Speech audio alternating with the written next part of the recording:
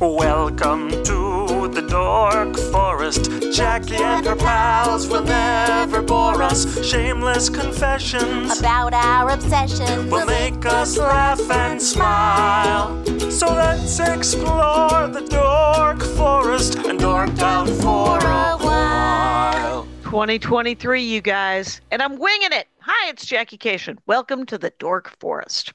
That's the website, The Dork Forest, if you like a determiner. Dorkforest.com also works. JackieCation.com has all of my stand-up information. Like, it has videos, it has pictures, it has links to this podcast and to my other podcast with Lori Kilmartin. It has a merch store that has Dork Forest t-shirts. It has all of my stand-up merch and all of my CDs and DVDs. So that's what you know about websites.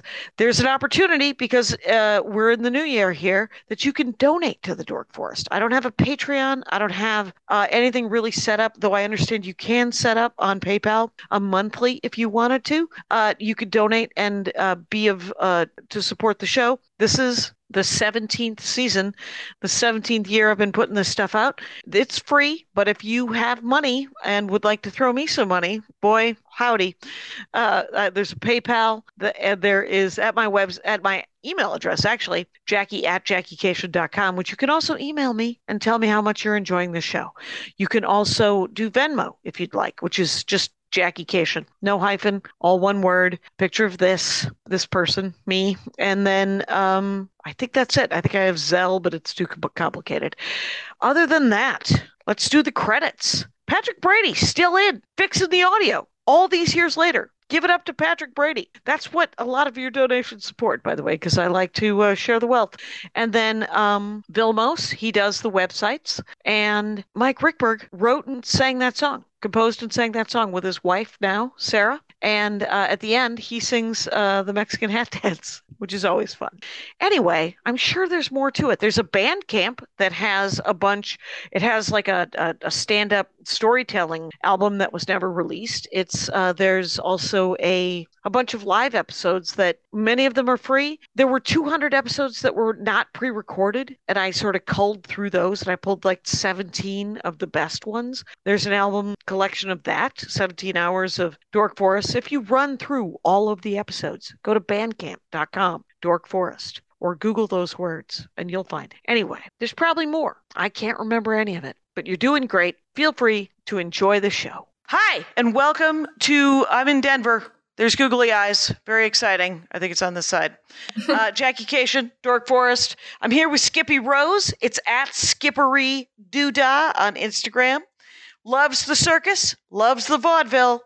Traverse City, Michigan. That's where we met just a week ago or so. Let us discuss circuses. Like, I don't know anything about circuses. You have some knowledge. There's some sort of A-ball circus going on, like a lower level circus where you eventually get to go to the big leagues. You can train to that. I know some people that have graduated on from this kind of local circus and have gone on to Cirque du Soleil. That's amazing. So you go to and you perform at circuses in Detroit, and right. Yeah. Well, they're not like formal circuses, right? They're like places that hire circus acts. So it's not like your traditional big top type of thing. So it's like, yeah. It's so okay. So like it's getting booked for doing stand-up, maybe where they're having an event and they're like, we would like some circus performers. Yep, correct. How do you find a circus performer that you want to hire?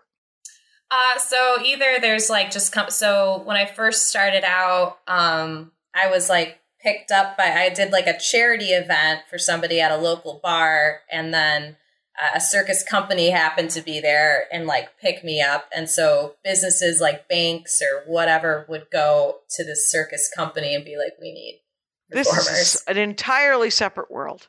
First of all, how did you train to work the circus? Did you run away and join the circus? My brother Phil did once. Oh, and then it turns out he had joined the carnies and he didn't want to be a carny. Yeah, it's very different. Very different. Yes. But actually, so I was, I had a roommate that did poi, which is like those those strings with the balls on the ends that people light on fire in Hawaii. And so I was like, oh, well, what's that? And like, she tried to show me a trick, but she messed it up. And I'm like, I feel like this could look really cool if you practiced. Did she just get him as sort of a gift when she went to Hawaii? Or something? Yeah, I don't know. Yeah. And so I just started YouTubing how to do different tricks. Oh. Yeah, and one of my friends decided to come on board with me, and she kind of fell off, and I just became more obsessed. Right. And you just kept, and that was 8 years ago, you said? That was like, you just started practicing. And so how do you meet other people? Like, is there a message board? I mean, is it a game store? What's happening? So there are like, the Facebook groups or whatever and all of those chats. But I think the biggest, I guess, exposure that I ever got was going to conventions. Like the biggest, they call it flow arts. All of the stuff that's a part of kind of the circus. A part of this, it's called flow arts? Yeah. So it's as like in FLOW? Okay. Yeah. Nice. Yeah. And there are cons for that? Sort of like there's anime conventions and Comic Cons and...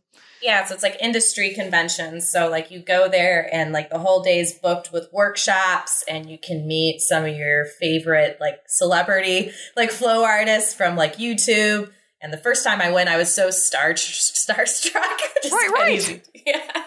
Right. I mean, well, that's the thing. I mean, if you went down a YouTube rabbit hole trying to learn how to do that, and then that leads you to other kinds of flow art. Mm-hmm. So who was an example of a famous, like, one that you got to watch and then you got to see them in person? Did you get to see them in person? Yeah, so there's a guy named Drex, and I think he's out of like Washington, D.C. area, but his videos he's like a very analytical kind of guy. And so he would break down the tricks really well. And I just like was a complete disciple of him for like a year before I went to my first convention. Where was the first convention? Like the middle of nowhere, Ohio. Okay, was it Ohio? Yeah, I mean, the thing is at like a hotel? Oh, no. We all camp out because we're all trying to light stuff on fire, so it has to be outside. That's hilarious. So did they rent like a public park? Like sort of So it's like just like this private land of these guys that I guess are the hold my beer types. They didn't care. Yeah, they're just like, come on, let's do it. Yeah. And how many people were at this convention? I'm always confused. I'm always kind of fascinated by new conventions and small conventions. Yeah. So it's one of the biggest ones I know of. And I think there was like 200 some people there. And it was probably the biggest. I think it's still the biggest one in the U.S. Yeah. It feels super respectable, but super incredibly niche. Like 200 people who are like, I too wish to discuss the you go to that and somebody set up a table in the middle of a field? Basically. Yeah. And you're like, hi, I'm Skippy Rose at Skippery Doodah, and I am here to come to this con. Here is the thing I printed from the internet. Could I have my lanyard? Yeah, basically. All right. Okay. And then so you go past that, and now you're in a field where a little Burning Man vibe where people are just sort of set up, or it is kind of a little bit of a Burning Man vibe. And I didn't know at the time, but I should have put 2 and 2 together. But a lot of juggalos, I feel like that was a given, but I just didn't put 2 and 2 together about the circus stuff. Okay. Now I've heard of juggalos. I've absolutely I feel like they're a music thing. Are juggalos a music thing? It's a lifestyle, they would say. Well, I'm sure as well, but do they also juggle?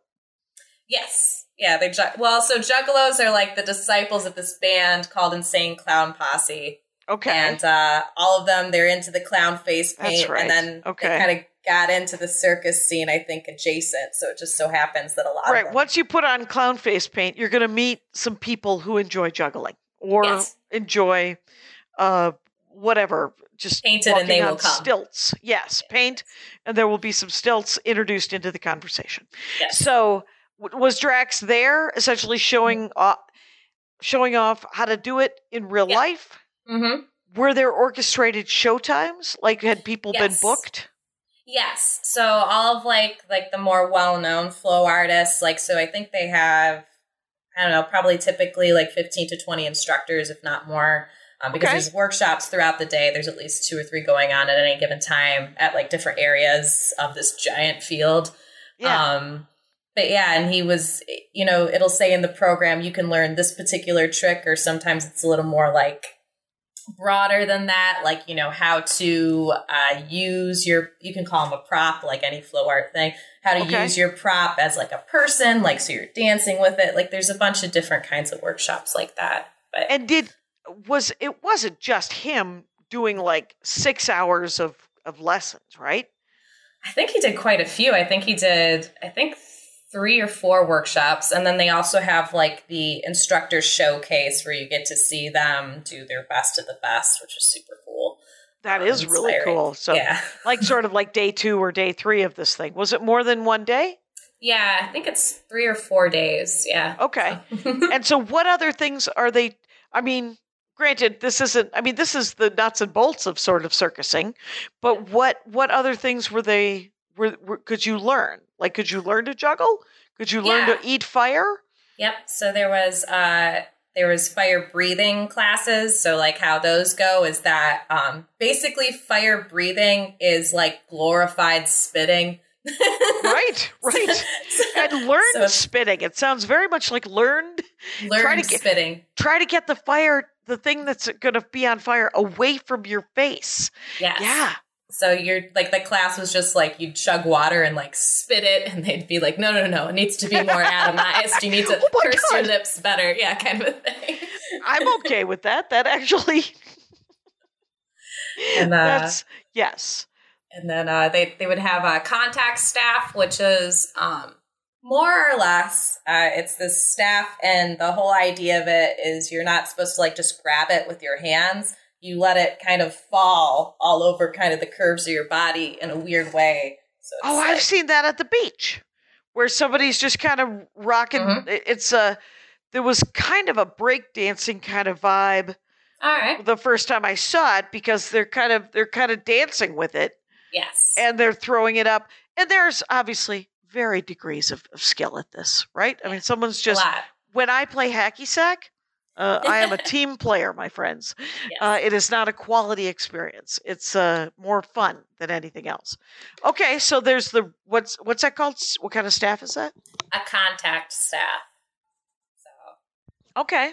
Mm-hmm. Do they have face painting? Do they show you how to paint your face? You know, it wouldn't surprise me if there's a workshop that randomly pops up at these conventions about how to like put on your face and stuff. That's something I am not that great at. I usually have some other performers help me to make it. Because you do the ball and chain thing, right? Mm-hmm. Yeah. And do you paint your face? It just depends on what they want. Usually, I mean, it's standard in all theater, right? You want them to see your expression, right? So you want the eyes to be highlighted. You want the lips to be highlighted just so they can see your facial expression as you do things. But I know people get really, really elaborate. If you're doing fire, obviously, you don't want to have like cryoline on your face and hairspray. Those both sound very flammable. Yes. Yes. Is cryoline, is that white paint that Puddles uses? No, it's like that stuff that like seals the makeup on your face, so you can't get it off like that. Great. It's basically hairspray. Congratulations. So you go to this thing and you get to meet drags. Mm-hmm. Yeah. And do you meet other like-minded individuals that you then like? Because that's what cons are really good for. Well, I think also just like some of the best people, I mean, and you know, like I think I would include comedy as part of that, because it's just a community of people that are doing something they love, knowing that more than likely they're not going to make a living at it, but they're going to try their darndest anyways, and they're going to practice all the time and devote themselves to it. You know? Right. It's right. And even if you're a pro at things, it can still be your dorkdom. It's just, So like, Carmen Morales was like, the only thing I like is stand-up comedy. Augie Smith, I can only talk about stand-up comedy. I was like, I don't want to talk about stand-up comedy on the Dork Forest. I want to talk about something else. Is Right. there anything? Do you collect paper cuts? What do you do? Anything? Yeah, And right. so so you're wandering around and you meet other people who do the thing you do, or different. Even just different ones. Like Poi's my like specialty, I would say. I've been doing it the longest, but I'm also part of a hula hoop troupe, and I do contact staff, and I do dragon staff and fans and fire eating. So Okay, well, let us first of all. How do you spell poi? POI. Okay, so that poi is the ball with the threads, the strings, and then what is dragon staff? So dragon staff, it's like, imagine a staff, but then there are spokes that are coming out of it. So like at the pointy, very pointy, ends. or yeah, they're pointy, and typically people have them lit up or on fire. And the reason why it makes that a different prop than contact staff is because basically the force on your skin is going to be tougher, right? Because you have that big spokes. So there's some physics equation to it. But yeah, it'll be more sticky on your skin, and you have to move it in a slightly different way to do the same or similar tricks. And it's not, is it the same length as a contact staff? Yeah, it's the same length as the contact staff, aside but from it just has dragon-like spikes on the ends of it. Yeah. And sometimes they're on fire, sometimes they are not? Yep. Yeah. Okay. And do you ever spin it like a baton? I don't, but there's a lot of baton moves that are easily transferable to contact staff and all of that. But like batons, they can move much, much quicker, right? Right. So yeah, it's a little bit different. The length of your staff determines a little bit what tricks are easy and hard to do. Sure. Mm-hmm. And I wonder, does it get easier or harder as it gets longer or shorter? So when it's longer, it moves slower, right? Because that circumference is way bigger. So the longer it is, the slower it's going to move. So, but if you're short like I am, I'm 5'1", so there's only so long of a staff I can use. And if it's super long, people are like, will it ever end? And so people like it fast, you know? Yeah, people do like a speedy trick. Yeah. So are there also if you when you were talking earlier about the Masonic off, before the show, the going to the Masons, what is it? A Masonic Lodge? Temple. Yeah. Okay, yeah, temple. And so was this a booked gig, or was it put on by yourselves and then tickets sold? So I've never performed at the Masonic Temple. It's one of my dreams too. Okay. But the Detroit Fire Collective, who are a lot of my colleagues, perform at the Masonic Temple. There's a great group called the Detroit Fire Collective that more or less all the fire performers that you'll see there are from them. Incredibly talented people. But yeah, the Masonic Temple, it's called Theater Bazaar, the big thing that they do there. And it has a very vaudevillian theme to it all, because all of the aesthetic is kind of like that Dust Bowl era, Water for Elephants type circus style. I don't know. What's Water for Elephants? What does that mean? Oh, it's that really romanticized movie about the circus that people were obsessed. Oh, you guys, there's a movie called Water for Elephants. Get out there. So the Fire Collective and the Bazaar, that is a regular show at the Masonic Temple? So it happens every year around Halloween time. They used to only have one weekend. Now they have 2 weekends because it would just sell out like... Oh, that's neat. Yeah. And so, and you said it was immersive, so you walk in the foyer and the show kind of begins. Yes. And so people walk through this Masonic temple, going upstairs and into rooms and across balconies, and different people are doing things. Yes. They're doing circus-y things. Like, is anybody in danger? Like, because it's a temple with railings. Are they Beyonceing it? What are they? Are they pregnant and on top of a floating platform? And you think, I take it that kid's a spare. Right. So there's no kids in there, but yeah, I mean, there's a certain element of danger, right? But there's so many crowd implants that are doing a bunch of character work. And so they'll do these things like if they want the crowd to be away, they'll start playing this game where they like, bump and they're like, whoa, and then they go to the other side and they go, oh, against the other side of the crowd. Okay, so you make yourself space. You make the space bigger. Yeah, in a very casual kind of way, like where they're like, what's happening? And then all of a sudden there's a show. Right. That's awesome. Yeah. What are some of the favorite things that you've seen do you go every year? Yes. Yeah, I go every year. Okay. Yeah. And well, you should. You're just like, what will I see? Well, and are you watching, is it the same acts or do people change up? So it's, I see, just because I have I'm an uber nerd about it. So I recognize the performers and I'm like, oh, they're going to do this and that. But there's they do a different act every year, even if it might be in the same genre kind of a thing. They're always switching up the songs and stuff like that.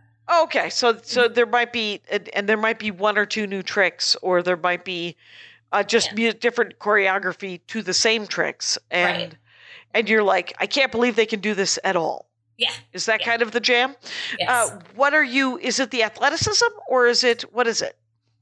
Well, so there's two things I'm impressed by. One, it's the athletic ones, the ones where they had to train their body for years just to do any little minute portion of this. But then to me, there's also this whole, to me, very impressive aspect about making something that maybe anybody could do into this, and just through showmanship, making it so much more dramatic.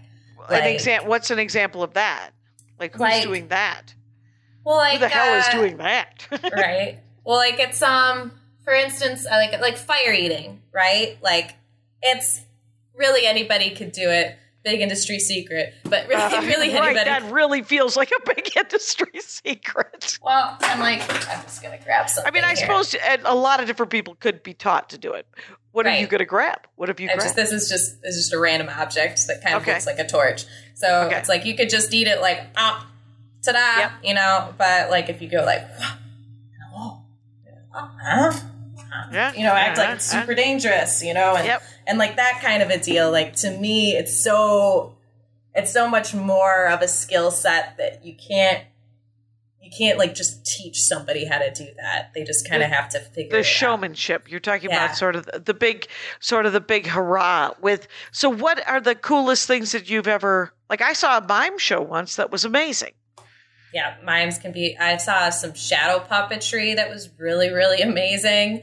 What, against the wall with lights and shadow? Yeah, he was just he was just doing a bunch of different puppetry to music. And even though you were seeing his hands, it was still right, because you would see his hands and you'd be like, well, why does that look like something?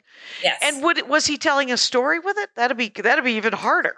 He was doing it to a music, so he's making it go with the words and all of that, he's doing the birds and all that stuff. So it was that was one of my favorite ones. Or what was it? There was Poppet is this other this is one of the athletic performances that I really enjoy. Her name's Poppet, and she's she is so ripped.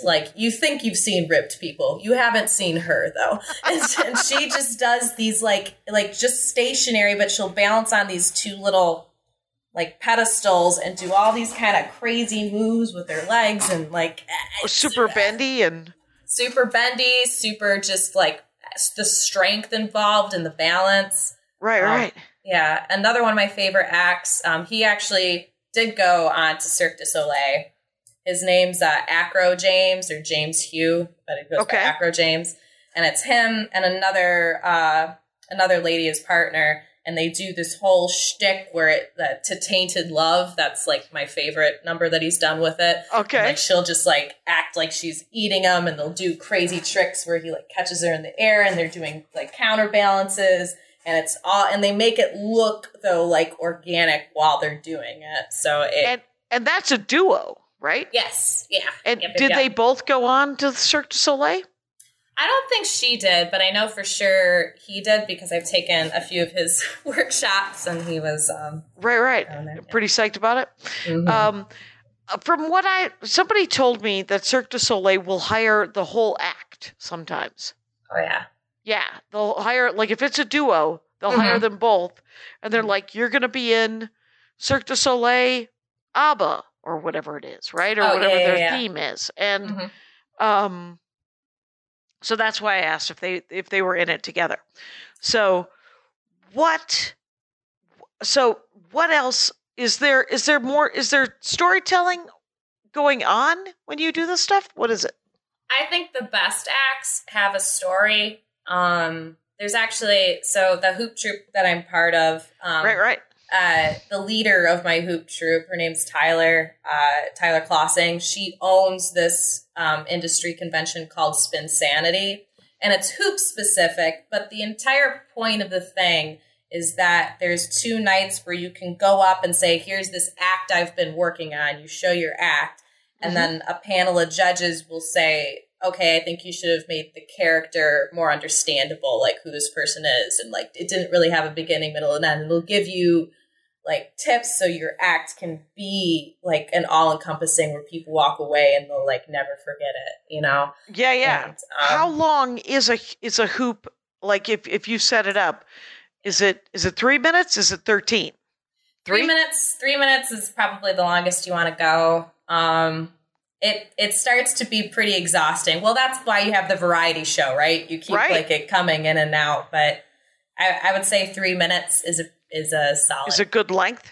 Yeah. And then, so hoop troupe, how many people are in your particular, what sizes are these troops sometimes? So hoop troops are not very common actually, because of like the finesse that it takes to land a trick. Trying to get all these people to do the trick in the same time and land it all at the same time with no improvisation is pretty hard to do. So there's 5 in our troupe. That's what I thought with the Beyonce at the Super Bowl halftime thing. The fact that she had hundreds of dancers that were literally in sync, like synchronized swimming, was amazing. Because I mean, the amount of practice, the amount of rehearsal that took is epic, right? Absolutely. So you have 5 in your troupe. Yes. And how many, what story can you tell with a hula hoop? This is my real question. So we did one, it was our performance, I think, last year, where we did Ed Sheeran's Bad Habits. And in that music video, it's about vampires and stuff like that. And so we all started out like, there was a part where like, somehow I ended up on my back, like me and this other girl, and then we got pushed forward, you know, like we're, rising from the dead, you know, we do a little more. There was one, and then like when the sun rises up, we did like some hoop tosses to make it look like the sun went up, you know, and then at the very end, right, like we're all like scatter because the sun's coming for us. And so I had to like leap off the stage and like scurry underneath, like, you know. That's awesome. Yeah. And how many hoops how many hoops do you own and how many hoops do you work with and how many of them this sounds like it could be an expensive hobby. So So hoopers in general, well, I guess all flow artists, but hoopers especially have at least, 20 hoops if they've been doing it long enough. They get like very obsessed about having every single hoop they've ever wanted. I only have like 8. That's considered modest. Like modest. It's an early hoop. This is an early hoop dorkdom. Here's my question. How big are the hoops? Are they normal? Like when you go to Target and you get a hula hoop? Well, so you want different sizes for different things, right? So if you're doing a lot of like, they call it on body, so your typical what you think of when you think of hula hooping, a bigger circumference is better for that because of the momentum. It'll help you keep it up. You want smaller hoops if you're doing what they call like doubles, you know, with the different moves, or if you're more doing off body stuff, especially because a lot of the tricks, they kind of hinge, I guess, pun intended, on like your body geometry. So you don't want it too big, you know, for certain tricks. Right. You don't want it to slip off or slip on to different body parts. Is that kind of? Yeah. And the circumference, it's got to be, so if you've got one and you're spinning it on your arm, yes, this is exactly what it looks like. Anyway, so, but if you're doing that, and then I can't even tap my head and rub my stomach at the same time. Oh, so yeah. it's all, and is it just a learned skill? And some people it is totally a learned skill. Like any athleticism? Yeah. Yeah, it's a muscle memory thing for sure. I think all the girls in my troop can do, it's called a body split. So they can do like your neck hooping with your chest hooping, with waist hooping, with leg hooping, like with one leg out like there. Yeah. So, and I am not that great, but I think it's learning. It's how much time you have to practice and interest in it. Mm-hmm. And then, of course, some sort of natural aptitude, right? Well, yes and no, because I couldn't waist hoop, I feel like the majority of people, for so long. And so what I did is I just had a hula hoop that was in my living room. Okay. And whenever I walked past it, I would just try and do it for like 10, 15 minutes, and I would just do that like every time I walked past it. And eventually, for whatever reason, it clicks. It finally, and you're like, I have to keep repeating this. I can't make it go. Mm-mm. A hula hoop, have never been able to do it. Mm-hmm. So that is interesting. Now, when you say you pass the hoops, mm-hmm. is that so? That's kind of cool. That's the sun coming up, and there's a story there. Who does the choreography?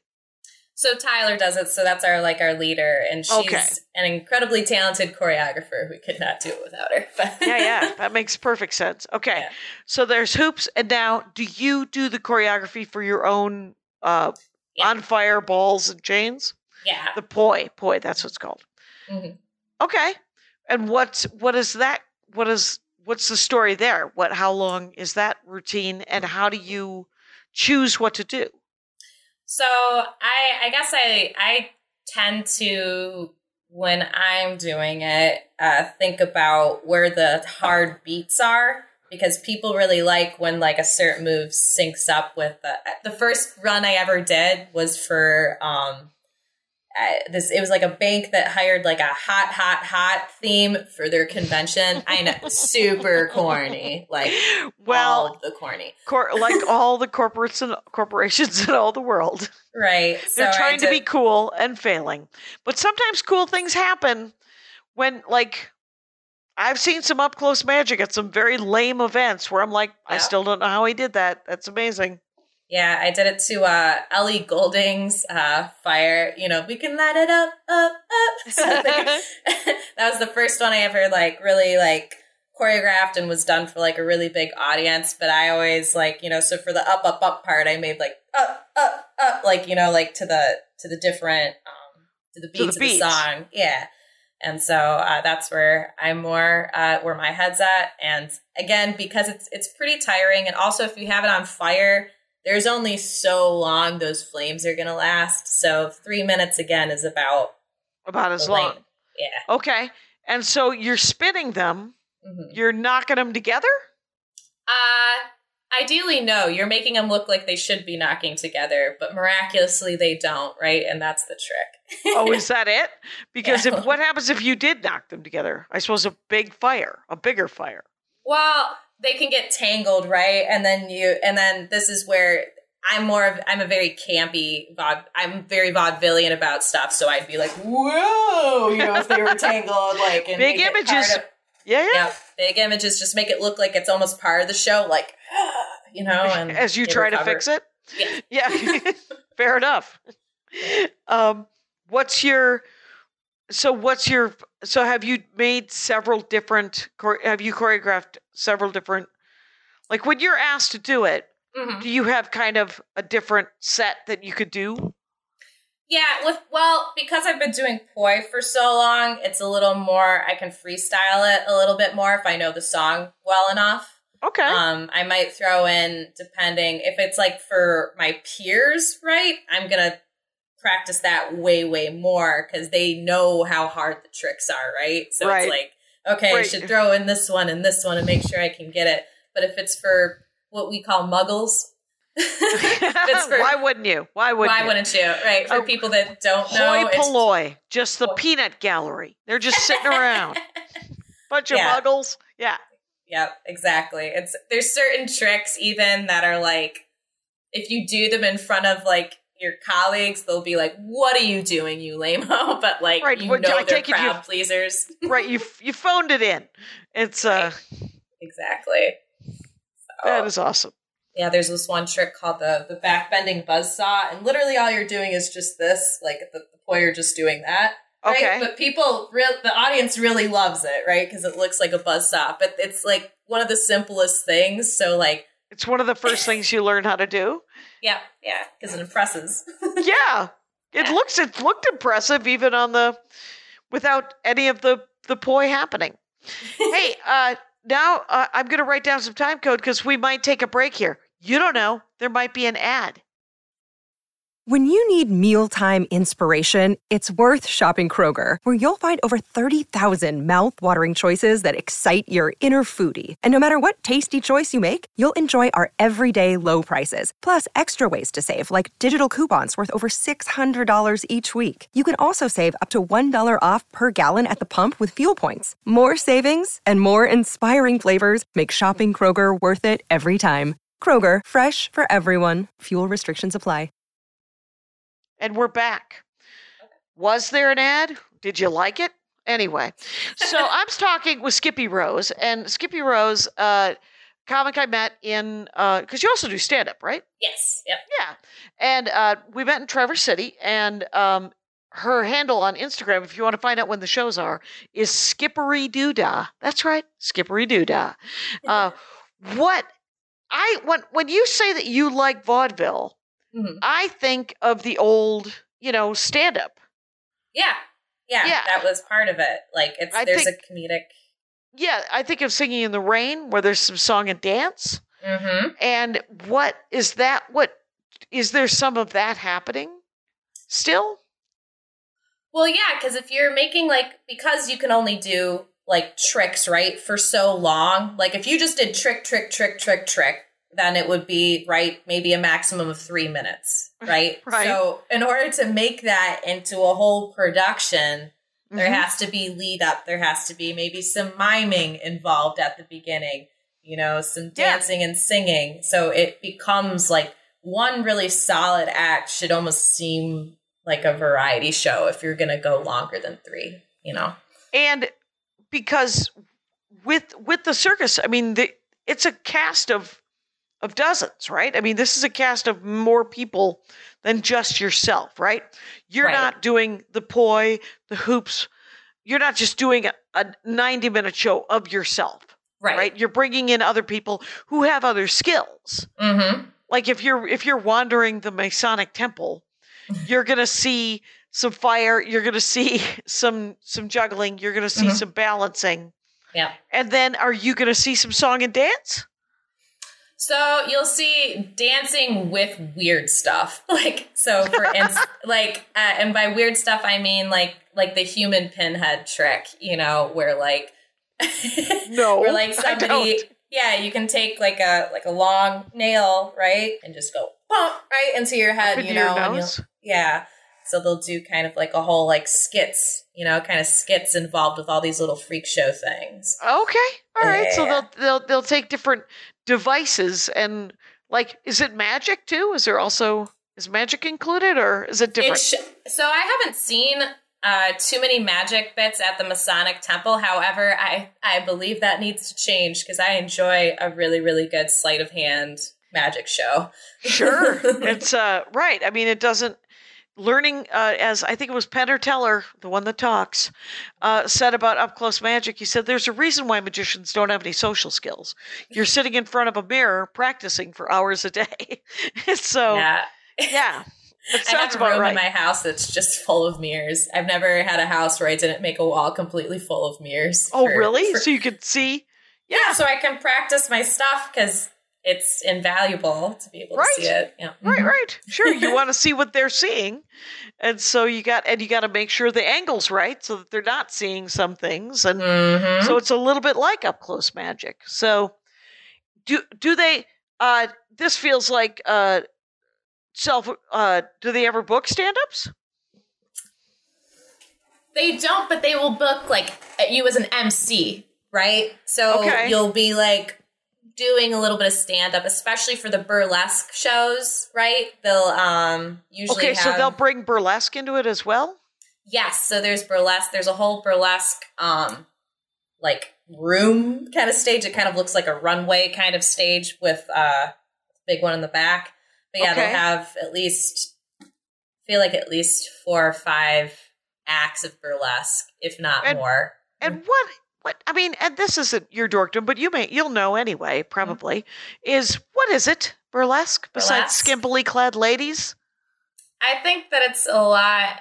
I think it's a true exercise in showmanship, because you could just take off your clothes, right? Okay. But to make it look amazing, like for instance, there's this one guy, and I would dare say he's one of my favorite burlesque acts, but he's just like, imagine your very stereotypical like 1930s clown, right? Like a bigger guy, and he has a permanently frowny face, and he's silent the whole time. Mm-hmm. And then he has these really long gloves, and he just like kind of, you know what I mean? Like does like he does a lot of. It's insane. You're just transfixed on him, and I wouldn't know why I was transfixed, but I might be transfixed anyway.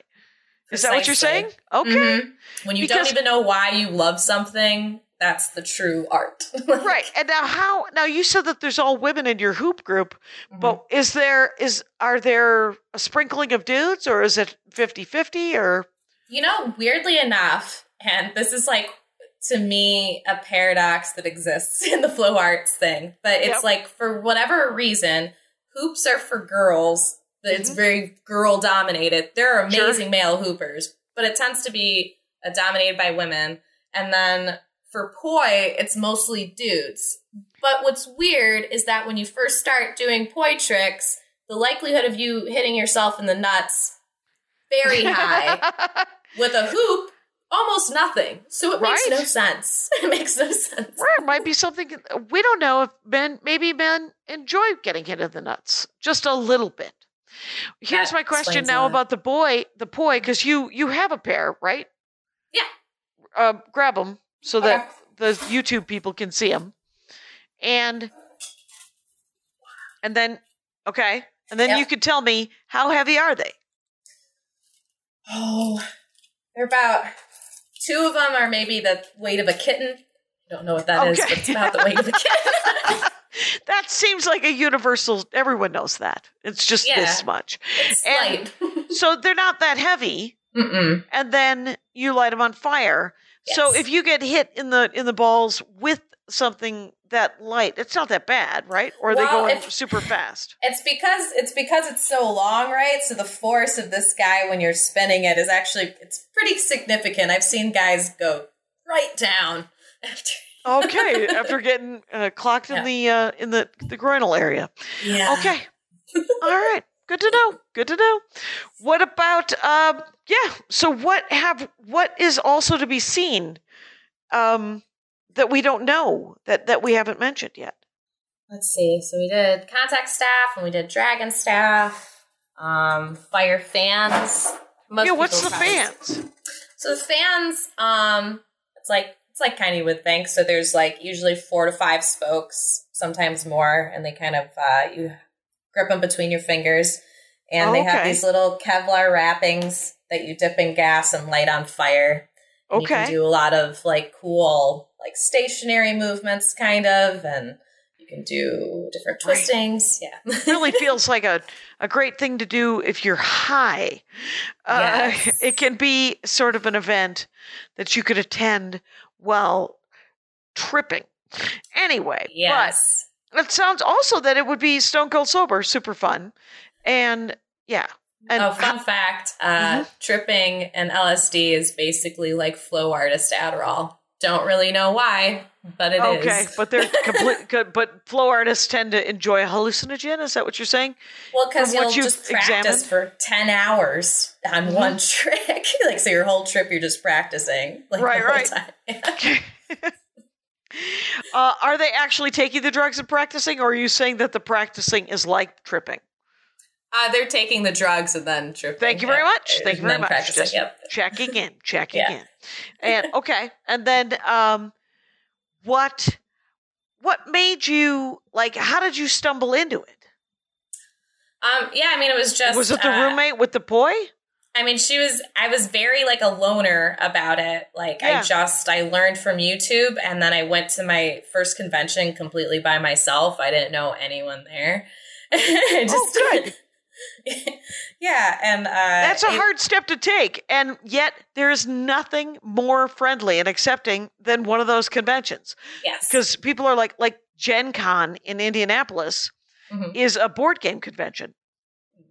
And it's literally the only convention I've ever been to where there's not a lot of panels. It's genuinely 60,000 people looking to play a board game. Oh. Right. So it's the friendliest thing in the world. And you can sit down and play a board game, and then you find out you don't want a board game with some of these people, like you do in life, where you're like, oh, that guy's a little too competitive. Oh, she's a cheater.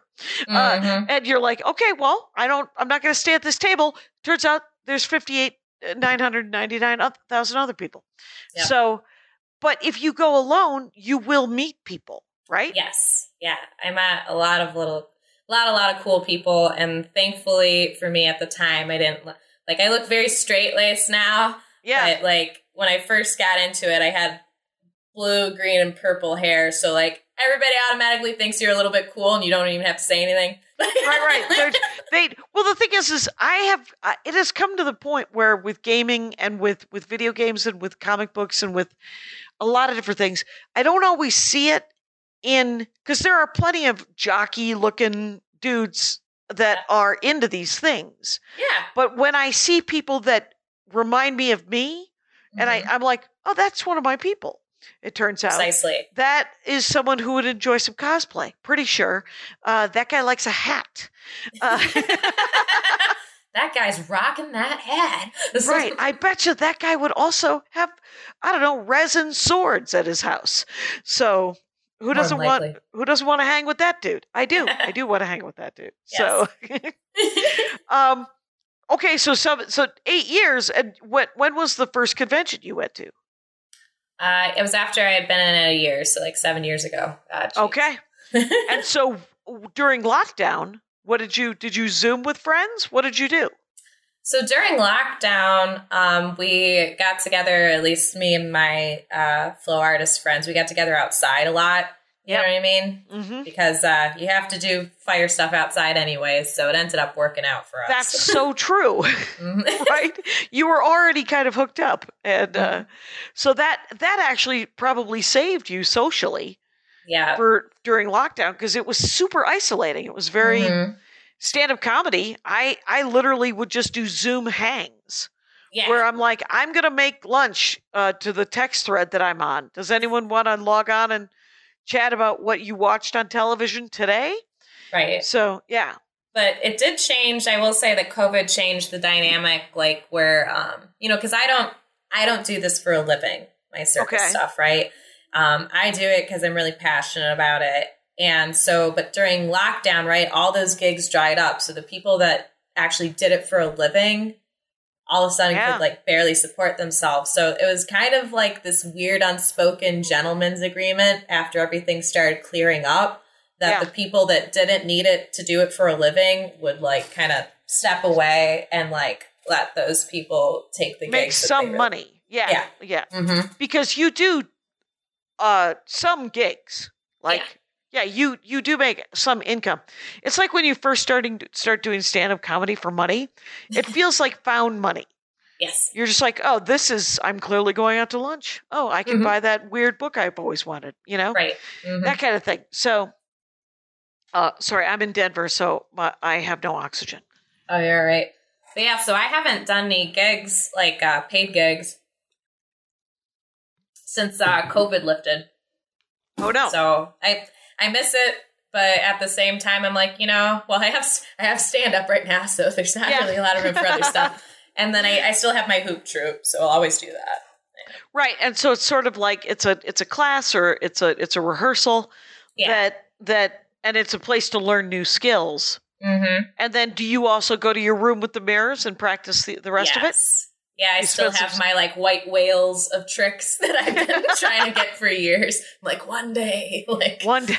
Is there what current trick are you working on that that you're like, one day I will get this, but it isn't this day?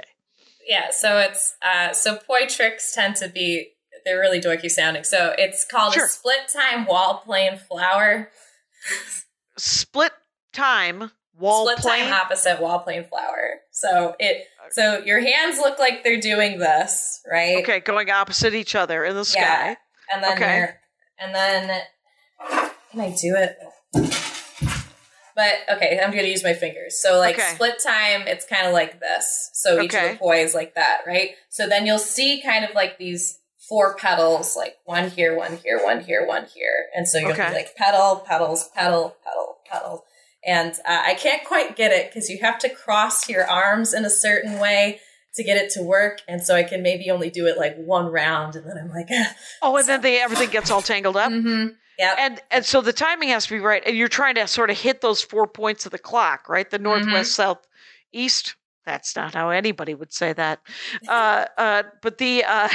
But are you hoping in the timing of it that it'll do sort of an infinitesimal pause when it hits that? When you're perfecting it, right, those are the things you start focusing on. But I'm even just trying to get it to like to do 2 in a row. Yeah, you'd like to do 2 in a row, and then you'd like to do, because when you do hacky sack, if you start counting, you're doomed. You're just like, how many kicks can I get in? How many kicks can I get in? And then you're like 12, and you're like, come on. Right, you start with the 1. Yeah, but you got to start with the 1, and so that is fascinating. Okay. Yeah. So have you since lockdown got lifted?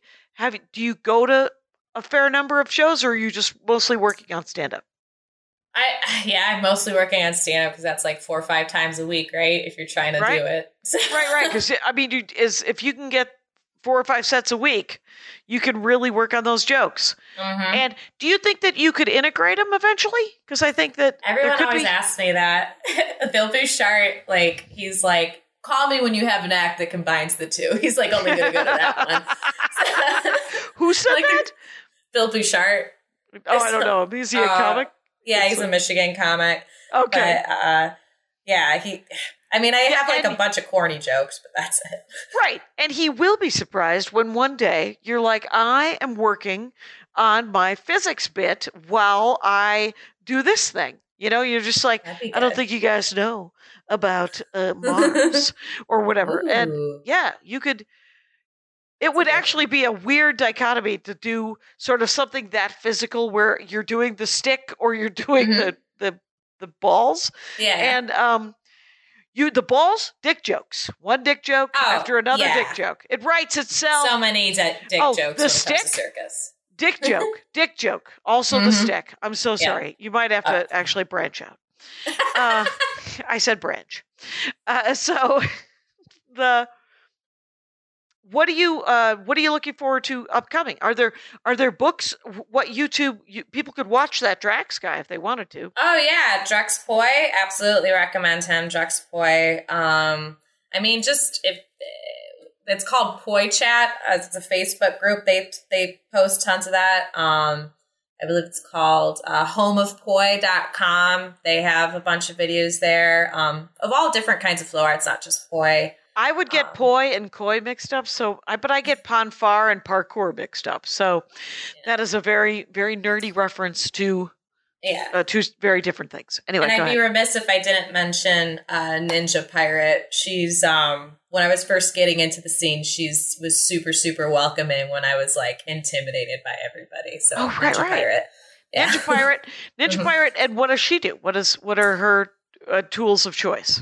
So she does a little bit of everything, but contact staff is her, what she excels in teaching and what she excels in doing. And she manufactures all of them. So that's kind of where the money is kind of. So you become your own brand. And so she sells a lot of contact staffs and dragon scaffs, and all mine are from her.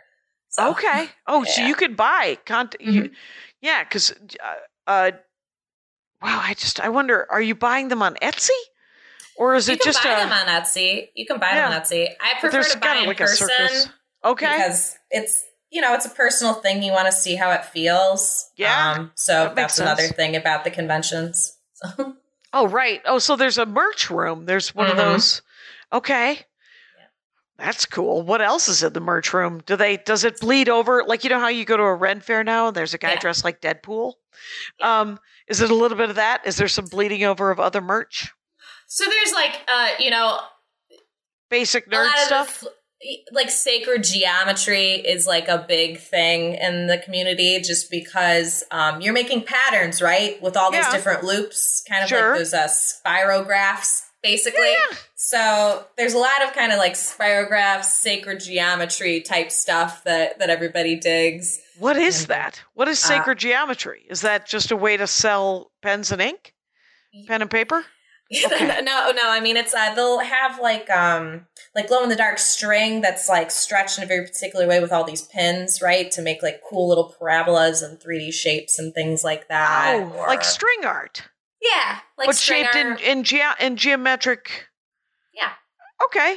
My favorite string art is the 3-masted ship, and it's wire. Anyway, have you ever seen that? It looks like a giant old sailing ships that have 3 masts, and then they usually do the rigging in wire. That's cool. It's pretty. So it's a sort of 3D, and it has this sort of, it's they had them a lot in the 70s. A lot of things in the 70s that were mocked openly, and when I was a child, are considered kind of cool now. So I could like that. Even though I am obviously slightly self-conscious. You liked it before it was cool. So. I so did. I liked it when it was genuinely uncool.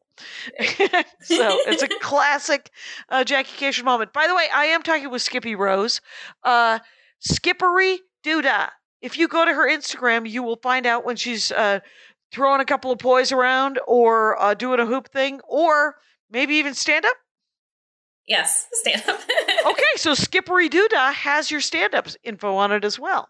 That is awesome. I don't know. We have about 5 more minutes left. Do you want to talk about are there any books you've read about it, or what would you like to talk about? Hairdressing? How do you do your hair? Yeah, how I do my hair. I air dry it. I'm really bad. Me too. It ends up looking cool, so right. It looks just fine. And but when you do you ever wear wigs on stage? A lot of people do, and I have not perfected keeping it on in a good way. I mostly, to be honest, I try and make the poi very much the highlight of what I'm doing. Like a lot of people like the weird, like if I'm doing LED poi, I make it really simple, just like the white, so you can really see the shapes and stuff like that. I usually wear all black, and I'm in the back. I try to make that about that. That's cool. Yeah. But I mean, everybody has their own way of doing it, but that to me is how the tricks shine a little bit more. Yeah. If you're dressed all in beige, then it pops somehow. Yeah. Then they're definitely going to look at the thing that's spinning in front of them for sure. Yeah. I'm really excited actually about the Hoop Troop show it's coming up in May. It's in Fowlerville, Michigan, if anybody's interested. Spin Sanity. But we're doing, and I used to hate the song Running Up the Hill. Who sings it? Running Up the Hill. It's Kate Bush. Okay. All right. Yeah. And there's only like, I don't know, 10 words in the whole song, but yet it's like a 3, 4, 5 minute song. Yeah. Sure. And 5 of them are running up the hill. Yeah. So, yeah. There you go. Is she running down the hill at any time? No, only up. When she was a kid, she had to go uphill both ways. It was weird. Yep. That's what it was. That's what the song's about. but I used to hate it. But, we've been doing rehearsals now, I think since like last September even. So every week we get together and do this. So it's like a earworm. So it's like, maybe I like it now, like Stockholm syndrome with the I saw the movie High Spirits 26 times. It's a terrible movie.